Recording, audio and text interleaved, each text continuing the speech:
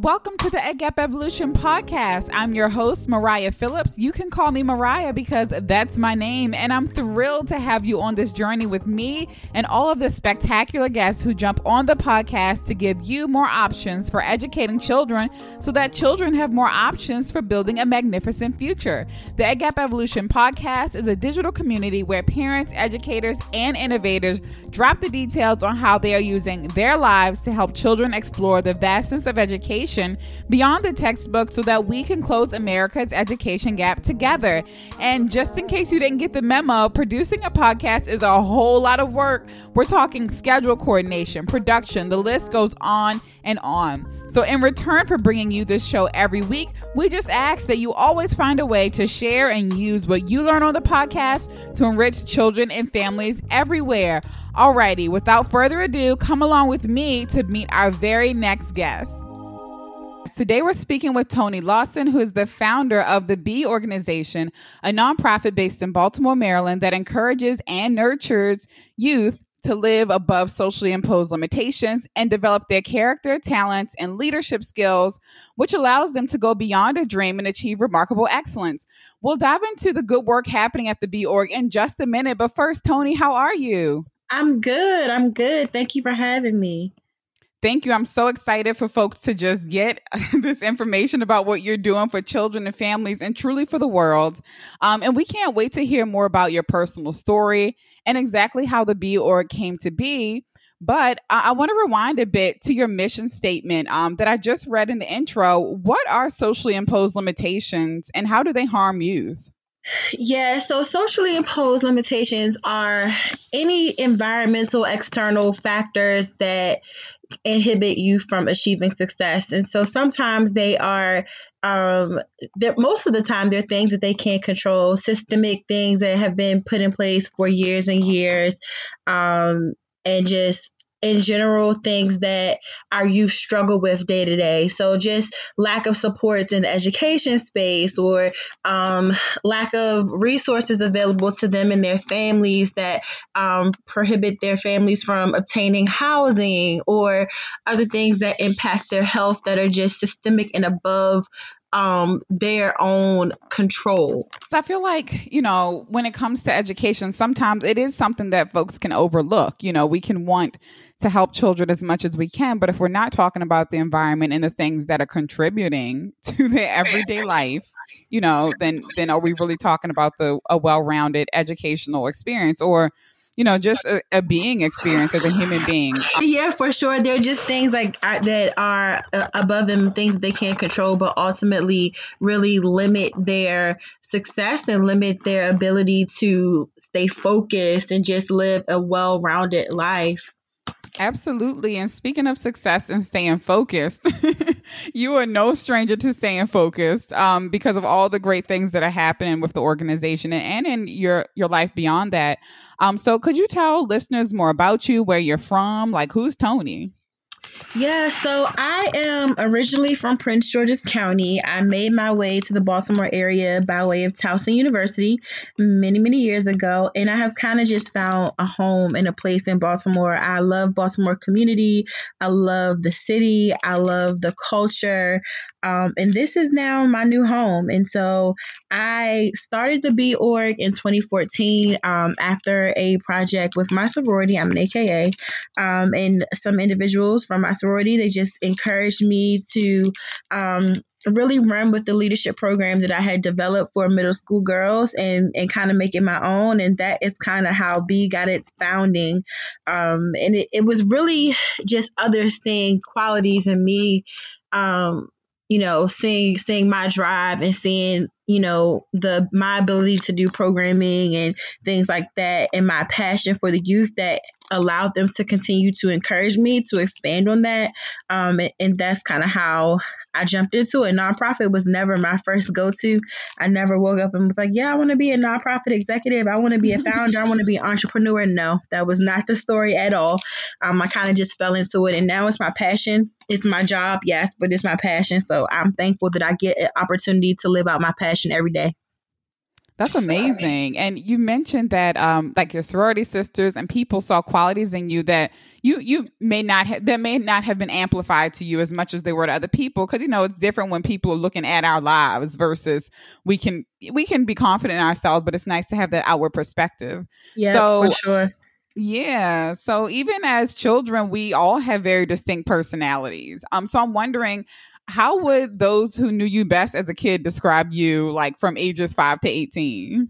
Oh, I still am very inquisitive. I always need an answer. I need to know why, how, when.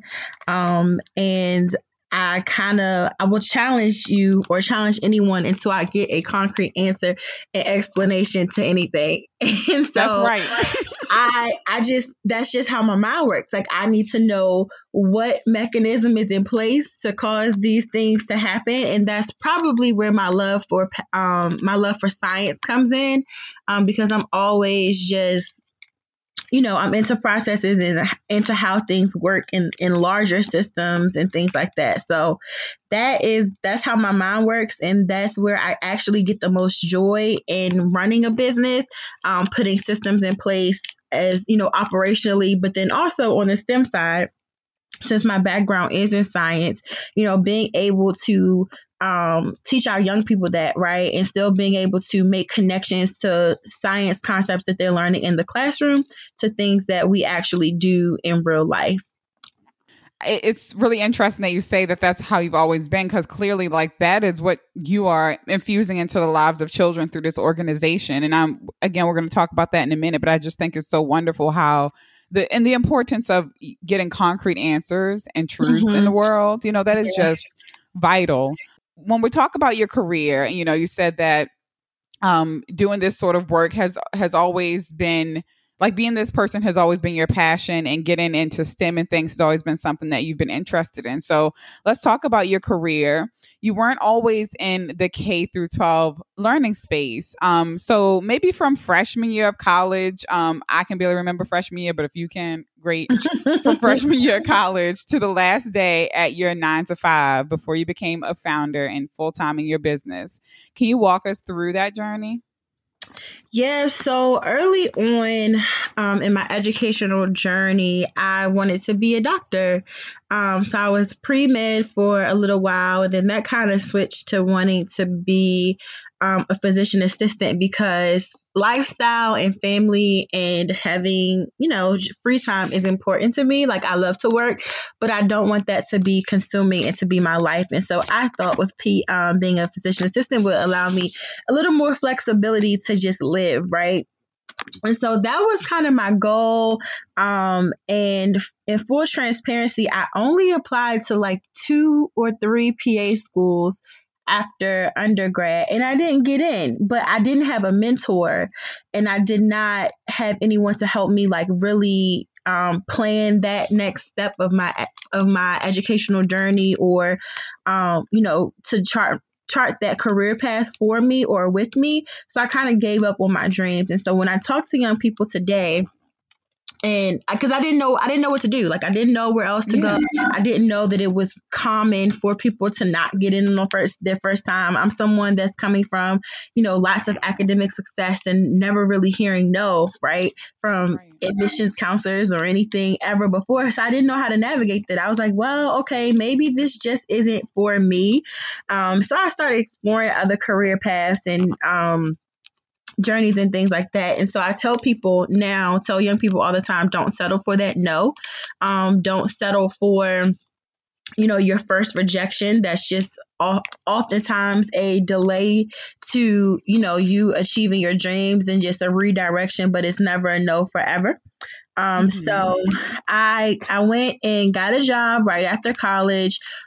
In the STEM field, I worked in a lab creating cosmetics for a big pharmaceutical company that's local here. I won't name them, but it was a horrible, horrible experience. Boy, they treated kids out of college so bad.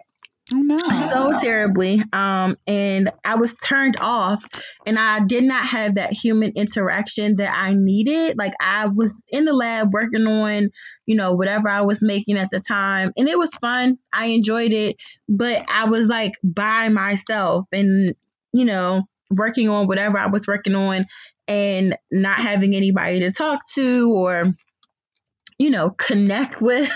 I was like, oh, I can't do this. No. I needed the human interaction. And that was so terribly like missing from that job. So I stayed there for a while. And then I was like, well, maybe, I can go and get my master's and then really try to jump into maybe policy and regulations because I enjoy that. And so at the time, this is many, many years ago during the first recession, the first economic depression many years ago, right after college. So all of the government jobs were like down. They were like literally not hiring anyone to do anything. Companies, had hit a hard financial times as well. So the job market was pretty terrible. And so I actually got a job with Baltimore County Government and Human Services. And I loved it because here we go. There's that human interaction I was missing. And during that time, I also went back to school full time and got my my master's degree in biotechnology. So I was working full time and going to school full time. It was a lot, but I was young at the time and ambitious, and it happened. It worked for me. And so from there, I kind of just stayed in county government, just got promoted to different positions and started working more with community organizations and grant funded programs, which led me to a federal government job, working with AmeriCorps.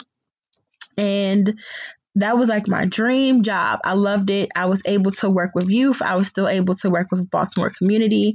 I had a good position, and then we had a change in presidency, and they came in and cut the program significantly. And so myself and others got laid off.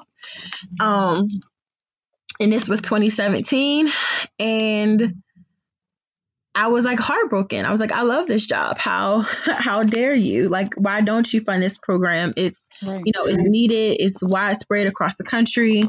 And I felt like the rug had got pulled from under me. And so at that time, I was also working my nonprofit, not full time, but long hours, right? So I had a full time job. I had the nonprofit. I would leave work during lunchtime to go to different schools to do programming. And my lunch breaks got long and long. And I found myself working, late hours to try to compensate for the time that I was out, taking off early, leaving early, staying late, and it got to be a lot. So in my mind, I was like, you know what, this is probably it this year. I think I can run my nonprofit full time. And then I got laid off, and I was like, okay, God, maybe you were telling me that I was dragging my feet, and you were ready for me to be in this area a lot sooner than what I thought I was ready for. And so I kind of in 2017 just hit the ground running, like middle of the year. That's when in the summer, we had our first summer camp in the Poppleton community in Baltimore. That community embraced and opened their arms and welcomed me in. I knew nothing about it, but I had connections to the social worker from University of Maryland there, and she was excited about our programming and the opportunity to provide, summer enrichment learning for the young people in that neighborhood. And so that's kind of how my journey has gone from school to, career choices and working the nonprofit full time. And here we are 7 years later. From the time that we were founded to this now being my full-time job. There are almost no words. It's a lot, I know. It's just like, because what I hear is like how aligned everything was. You know what I mean? Like, and I know at the time, it can be scary. Like, let's be real. You get laid off. You're like, oh, I was planning to start this thing down the line, but it looks like I'm going to have to start it now. Yeah. And I just think it's so special because it also speaks to how you're at your organization, you're training kids to have those skills where if life throws something at you and you got to switch gears, you know, and get to work, then you can go ahead and do that. You know, you have the skills to do that. So thank you for sharing. And so when you went and started the summer camp, you know, when you jumped into the summer camp, were you focusing on STEM during that summer enrichment program, or like what did that first activation look like? It was focused on literacy and social awareness, and of course STEM, because that's my passion. And so we had it was a lot of literacy though, because we know summer learning loss is real for our young people, and it was the funding was for a comprehensive camp, so touching on all areas, so STEM, literacy, arts, social awareness, all those good things. But I think reading is fundamental in all learning things, reading and math. And so we threw a lot of educational concepts into our programming. That's excellent. So it was well-rounded, which is a theme that literally we've only been talking for 15 minutes, but a theme that continues to come up. And it's just so important. So moving down the line from when you had that first camp activation to now you have the B organization, can you tell us what was your ultimate inspiration for starting the organization? Like, what was that moment where you were like, all right, Tony, you know, let's pull it together. What was the first step we have to take to get this started? And what makes the B organization different from other programs that put an emphasis on STEM skills? Yeah, so we focus a lot on social and emotional learning, and that is any of those soft skills, as they're so affectionately called, soft skills or life skills that you use day to day, which is like your communication or being self-aware or how to work together on a team or even being a leader. And so oftentimes employers say that our students or students in general are just not prepared with those skills when they get to the workforce. They're struggling to work on teams. They're struggling to communicate effectively. And so we focus on those things so that when the time comes, our students are able to pair their social skills with their technical skills and really skyrocket their success. And so for me, the B Org started around a story of my line sister, her niece. She was struggling with the transition from to middle school. And I asked her, you know, like, have you joined any clubs? Have you met any new friends? You know, what are you doing? How are things? And she kind of just blew me off like any normal teenager, preteen would, like, whatever. And I was like, no, really, like you said that you were really interested in becoming an actress and you wanted to, you know, you really wanted to pursue acting. Have you considered joining the drama club? And she was like, no. And long story short, she ended up saying that nobody in Baltimore ever makes it. Yeah. And so that was kind of like my reaction too. My heart was broken for her just to be so defeated. Yeah. By the circumstances of her environment, really like just living in such a hard city and, you know, seeing so much struggle and violence and, you know, negativity around her. She could not see past that. And I just felt so heartbroken for her because like at that age, you could not tell me that there was anything I could not achieve. And I wanted that for her, but she couldn't see past it. And so that's kind of how the mission came about. The organization came about, and where we really decided to focus in on like building students up, like really giving them those skills, that confidence, helping them see beyond just their four corners or their neighborhood or what's directly in front of them. So we're really big on exposure.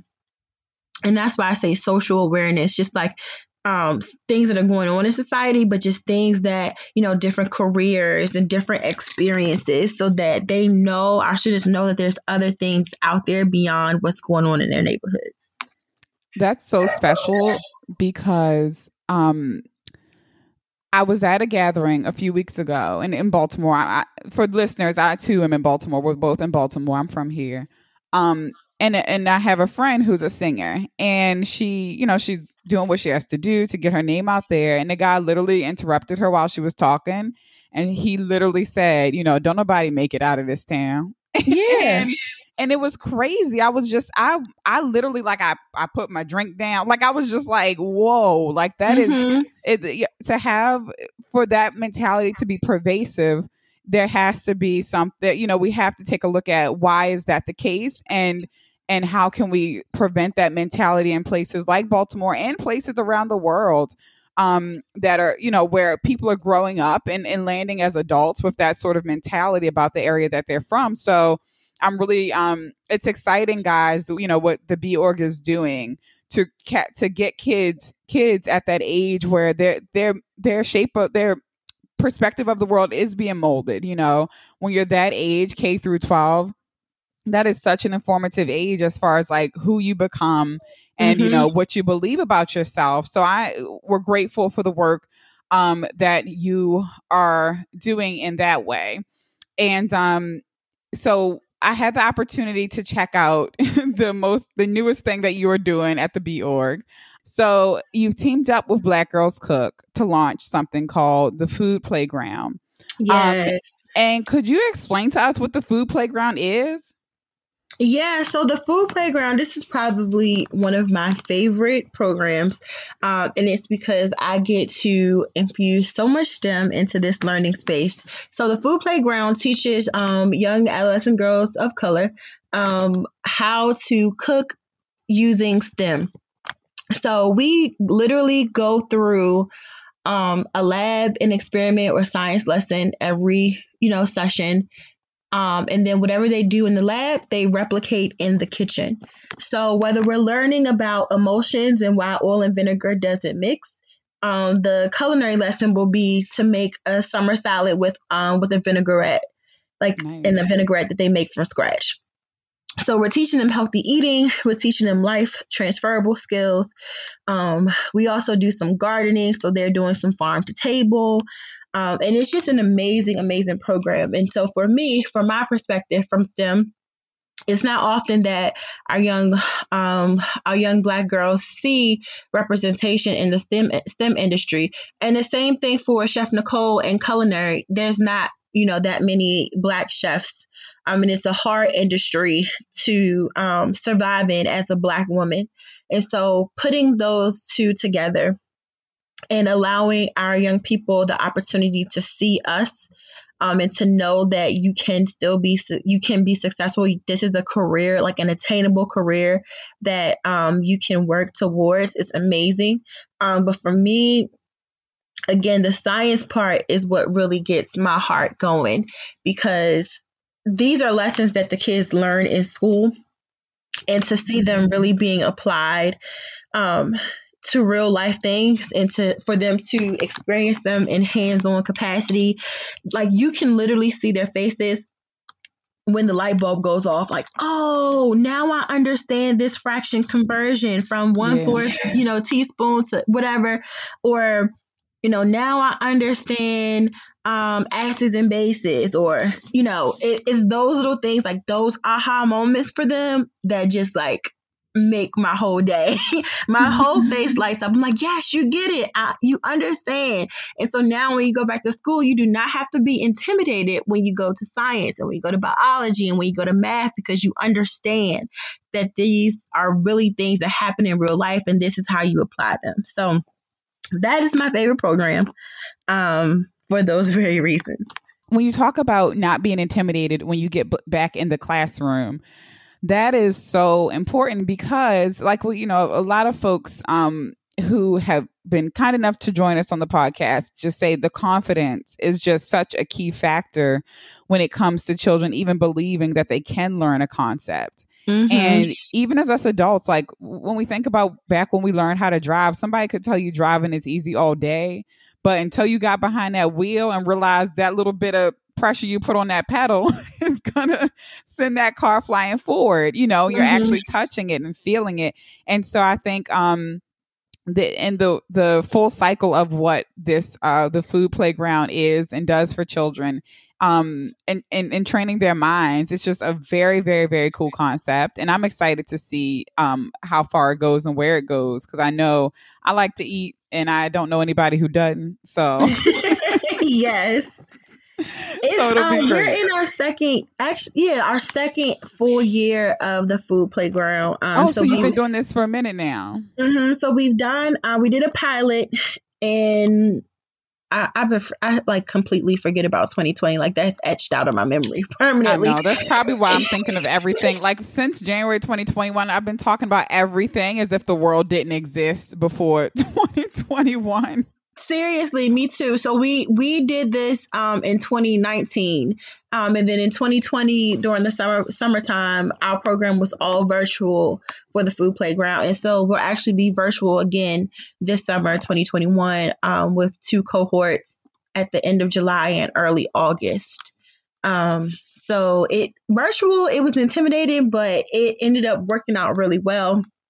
The students got weekly grocery deliveries of all the perishable items that they needed to cook with or experiment with in lab, and it just worked out perfectly. So we'll be running that back again this year, and definitely looking forward to it. That is so exciting. And so let's talk reality, and we're going to do a little bit of role play. So Okay. the B Org is a nonprofit. And for those who may not be too familiar, it means that the organization really relies on donations, grants, gifts, etc., to fund its mission. So recently on Instagram, you broke down for us the challenge of persuading some funders that culturally responsive social emotional learning is important and also deserves funding. So let's say that I'm a funder, and my pen's on my checkbook, but I need a bit more convincing as to why culturally responsive social emotional learning needs funding and is important. Can you give me a 1-minute pitch for why I should give maybe a $250,000 grant or gift to the program? Oh, you put me on the spot. Yes, let me think. So, culturally responsive social emotional learning programming is essential to the long-term success of our young people. It gives them an opportunity to actually relate to the facilitators, the educators that they are working with. You can't teach something if you've never lived it or experienced it. And so that is where we find the most success in our programming, is because it's true to who we are. It's true to our experiences. It's authentic to our culture. It's one thing to see things in a book, but it's another one to speak from your lived experiences. And so that's what we do with our programming. That's how we build the best relationships with our students. They can see our authenticity, our lived experiences, our respect for them, and just, the strong bond in a relationship. And once you get past that and living your truth, then the educational part just comes so naturally after that. And so allowing our students that opportunity is pivotal. And if there is somebody out there listening with a $250K check, please hit me up. You look, if you're listening to this and you are the person with the $250,000 check, or someone, you hear the good work that's being done. Seriously, guys, we have to make sure that children are really getting these full circle life skills. And so, Tony, when it comes to, I know the conversations can be sensitive sometimes, but do you find that when it comes to funders that they may be on board until you mention the culture responsive social emotional learning piece, or like when I just wonder, like, is it okay? I'm fine with everything else, but I have a problem with this piece being in there. Can you take it out, sort of thing? No, if we get to the conversation with the funder, then they, I think they're opening their eyes to understanding that there is a void in this area, and who better to do it than those who are closest to the work, and or closest to the problem. And I think the message is finally resonating, right? Like, last year was hard for so many reasons, living in that dual pandemic of, racial injustice and or the heightened awareness of racial injustice, because we know that it didn't just start last year. But the heightened awareness of those social issues, coupled with the pandemic, really shone a light on all of the issues, and really spotlighted some of the opportunities for organizations who are doing this work, like, to really come to the forefront. And so if you get down to a conversation with the funder, that is, you're in a good position. But then you have to hope that that funder is able to relay that message or that information to the board. And so project officers, I'm going into a quick lesson in philanthropy, but project officers or program officers, grant officers, they are oftentimes not the ones to make the final decision. The boards of the foundations are. And that is where the issue comes in, because those are the people who control the purse and can control the decisions, but they are not always the ones who are closest to the work and are very removed from the reality of the needs of the community, because, you're talking about people who are sitting on hundreds and thousands and millions of dollars making decisions for people who are in, very impoverished areas. They don't have a clue what they need.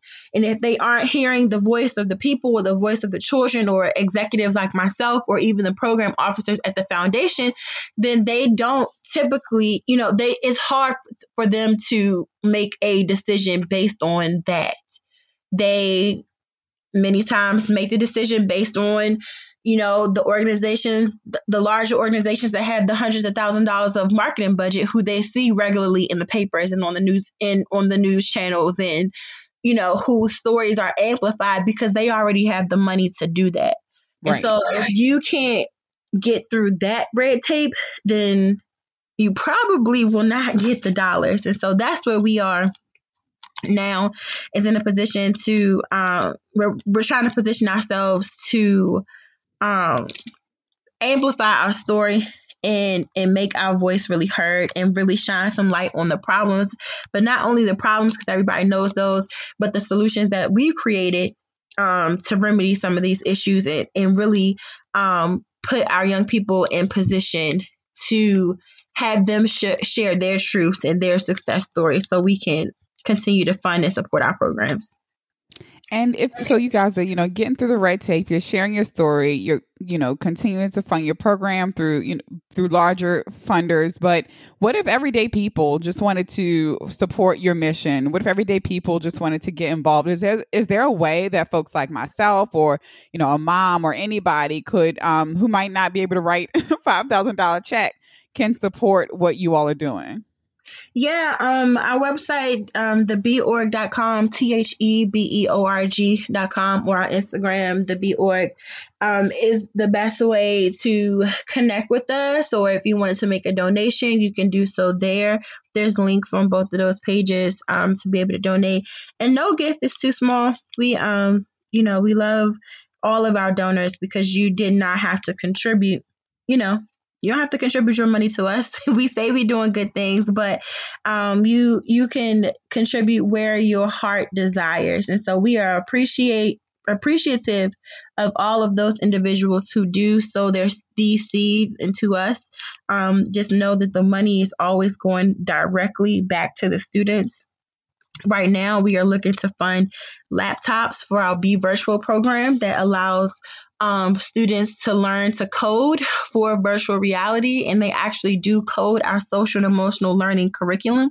So it gives our students an opportunity to increase their learning retention rate by giving them like an experiential learning platform. And so we're looking for money to fund those for our young people that don't have computers in the home and have to give their computers back to the schools at the end of the school year, and close that digital equity divide that is so prevalent in the city. So yes, donations of any size are always appreciated. Yes, thank you for letting us know how we can support and donate. And I think that's really cool what you're talking about, the be virtual aspect. Really prioritize, really closing up that tech gap and making sure all sorts of resources are available to children to do what they can do. Do what they're capable of. And I think what's really cool about your organization is not only do you do that, prioritizing the tangible, but you also prioritize the intangible things like character. And Mhm. when I went on your website and I saw your program things, one thing that really stood out to me was that you prioritize character education. So I'm wondering, when did you come to the realization that character education is something that children are in need of, and how do we begin to educate children on character? Yeah, so we that's a part of that social and emotional learning, and so we follow the Castle framework. If for educators out there, it's just a widely adopted blueprint for social and emotional learning. It touches on a couple different components, and we fit character education into that. And so, because we want to give students an opportunity to build character at earlier ages, our character education lessons are available for students in grades 2 through 5. That's primarily the students that we work with in the after school time space. And so, um, a part of developing your character, it requires you to be self-aware. And so, being self-aware, socially aware, it's just super important. So the earlier that they can get those lessons and those activities and even conversations with parents or those family engagement touch points about being self-aware and knowing who you are and what your triggers are and how to work through those, it supports your character development early on. It helps build a strong foundation for you as a person. So we love to do those activities with our young people, and you'll see us doing a lot of that this summer as well, with some of our school sites. But yes, character education starting at grade 2 for us is pivotal. That's amazing.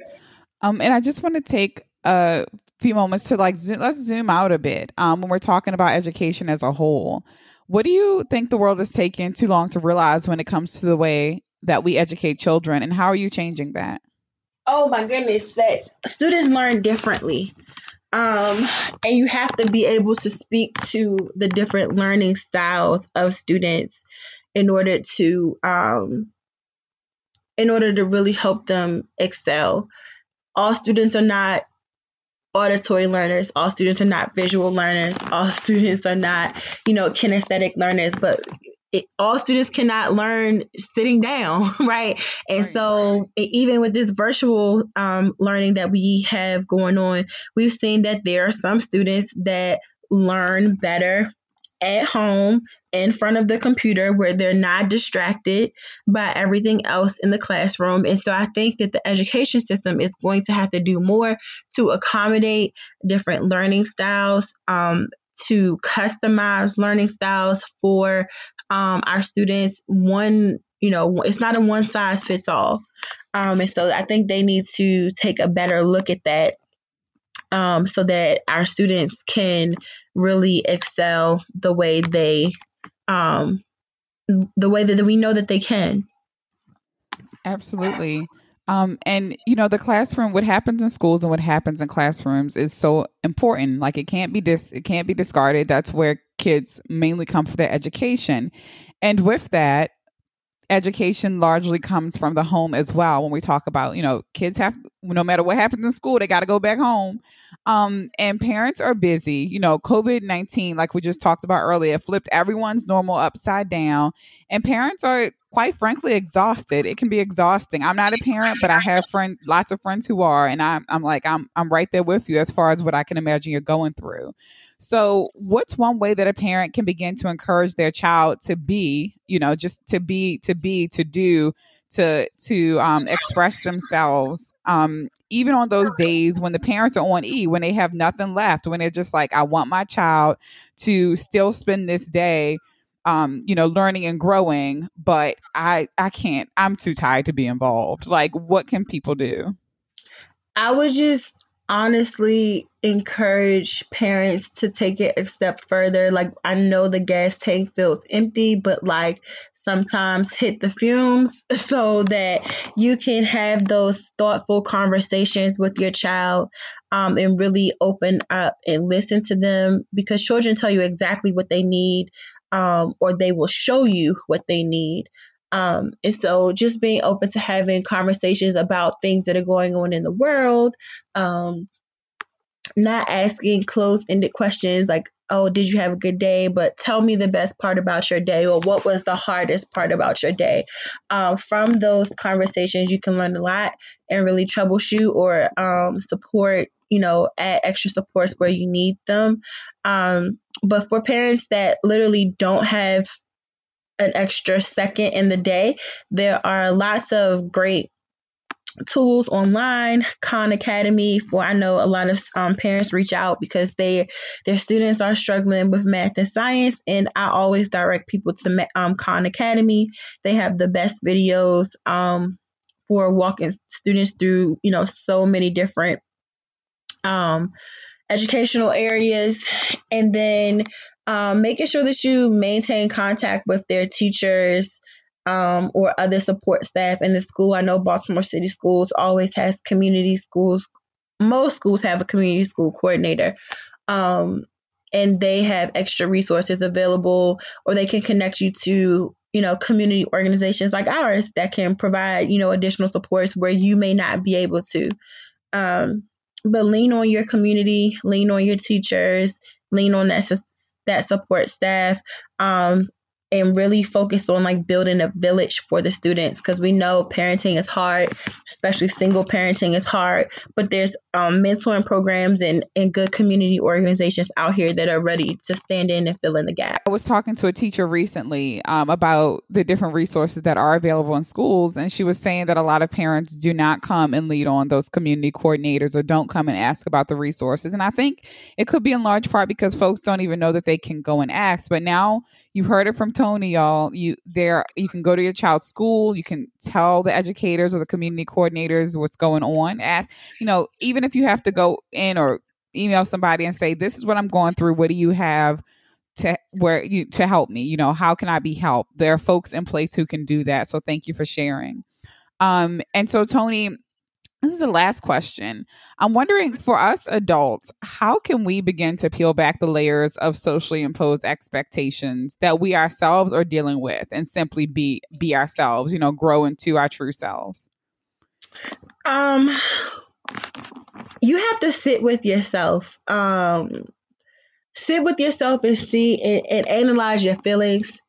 Sit in those hard moments, like if there's if you've had a long day, or you may be going through something, like journaling, writing those things down, and actually sitting in those emotions and thoughts, to figure out where the pain points are, and try to map it back to the source and the cause, and then figure out how you can improve from there.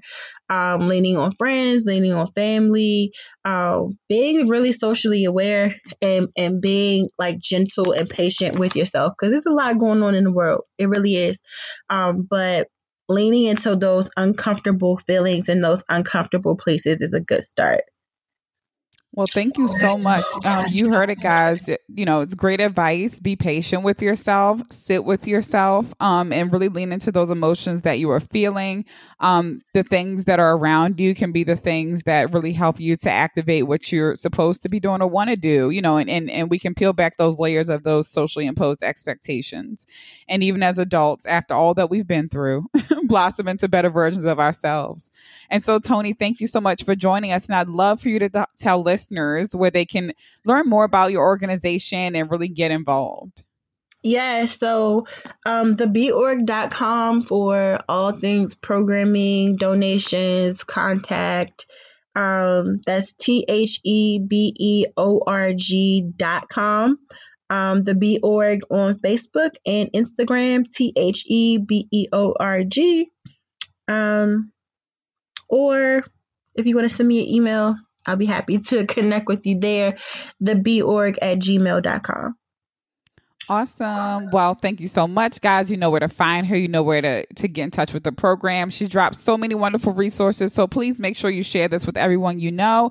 And if you are a parent, educator, or innovator, use this wisdom that Toni's dropped today to do what you need to do. And you know what it is, especially when you sit with yourself, just like she told you. So Toni, thank you so much for joining me. We truly appreciate it. You're welcome. Thank you for having me. My pleasure. Bye-bye.